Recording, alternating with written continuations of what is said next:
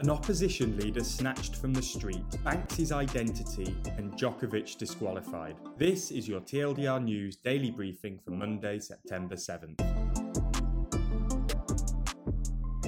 The first story in the daily briefing today comes from a country we've reported on quite a lot over the last few weeks, Belarus. Following an election which has been condemned by the international community, incumbent Alexander Lukashenko has cracked down on protests against his government and the purportedly rigged election. Although Svetlana Tikhanovskaya, the woman running against President Lukashenko in the election, has now fled Belarus, one of her close allies in the election has been seen being bundled in the back of a minivan marked communications by people wearing masks. Maria Koloneskova became the leading figure of the opposition when Miss Svetlana Tikhanovskaya fled the country. Her campaign team have claimed that since being snatched from the street, her phone has been turned off. Although it's been claimed that it could have been the secret police that snatched Miss Koloneskova, there has not yet been any comment from Minsk police. It is likely that if this was an action of the state, it is due to her membership of the Coordination Council. The council was established to preside over a peaceful transition of power in Belarus, something that President Lukashenko does not appear to want. In fact, government authorities have claimed that this group would harm national security. We will keep you informed of updates in Belarus as they happen.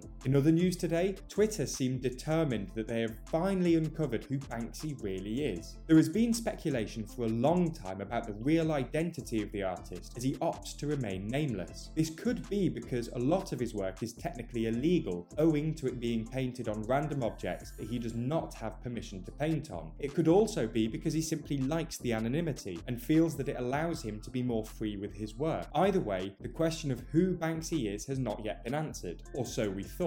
Twitter users have started to spread the theory that the presenter of the kids' TV show Art Attack, Neil Buchanan, uses his free time to become the aforementioned internationally renowned graffiti artist. The theory claims that, like Banksy, Buchanan is a musician and that Banksy's art has appeared in cities that Buchanan has done shows in. Others have claimed that the big pieces of art that is usually made on the show Art Attack, in which Buchanan utilises unusual objects to make said art, demonstrates that his artistic abilities may be on par with that of Banksy, and thus that Buchanan may indeed be Banksy. However, for those of you who are reading or listening to this and were hoping for this to be true, you may be a little disappointed. Buchanan has explicitly stated that he is not Banksy on his website, so it looks like, as fun as this theory is, there is no truth to it. Unless that's exactly what the real Banksy would say.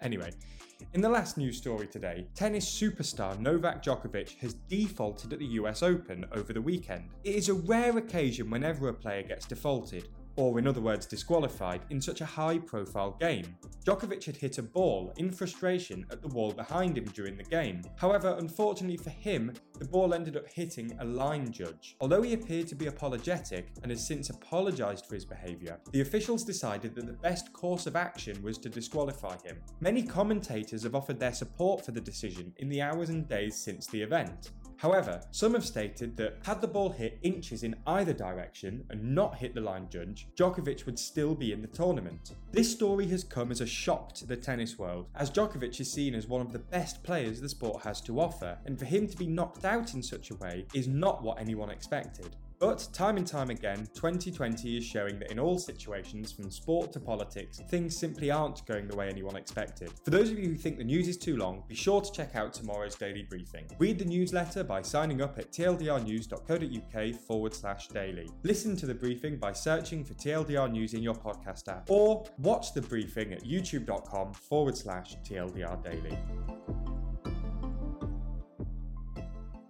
The Daily Briefing is a TLDR News podcast brought to you by 326 Limited. It was written and recorded by Ben Blissett, production assistance comes from Jack Kelly, and the executive producer of The Daily Briefing is Jack Kelly. Learn more about TLDR News at tldrnews.co.uk or by searching for TLDR on YouTube, Twitter, Instagram or Facebook.